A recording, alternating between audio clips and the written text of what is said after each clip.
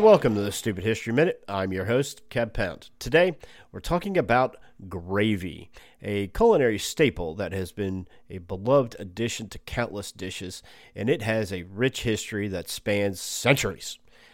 Its origins can be traced back to, get this, ancient civilizations.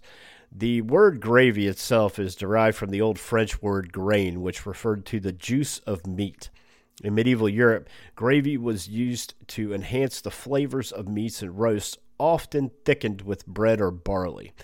But by the 18th century, gravies began to evolve with the addition of flour and butter, creating the roux-based gravies that we are familiar with today. This innovation made gravy a versatile accompaniment for a wide range of dishes. In the United States, variations like sausage gravy and the famous Thanksgiving turkey gravy emerged, adding to the diversity of gravy styles. Over time, regional and cultural influences shaped the character of gravies, yielding distinctive recipes like the creamy white gravy of Southern biscuits and gravy or the rich and savory French au jus. Gravy's history is a testament to its enduring appeal, evolving from simple meat juices to a versatile, flavor-enhancing sauce that continues to delight palates worldwide.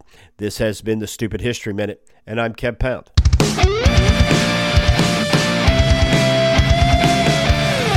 This podcast is a production of Unfiltered Studios. If you would like to know more about joining Unfiltered Studios, please visit our website at unfpod.com for more information.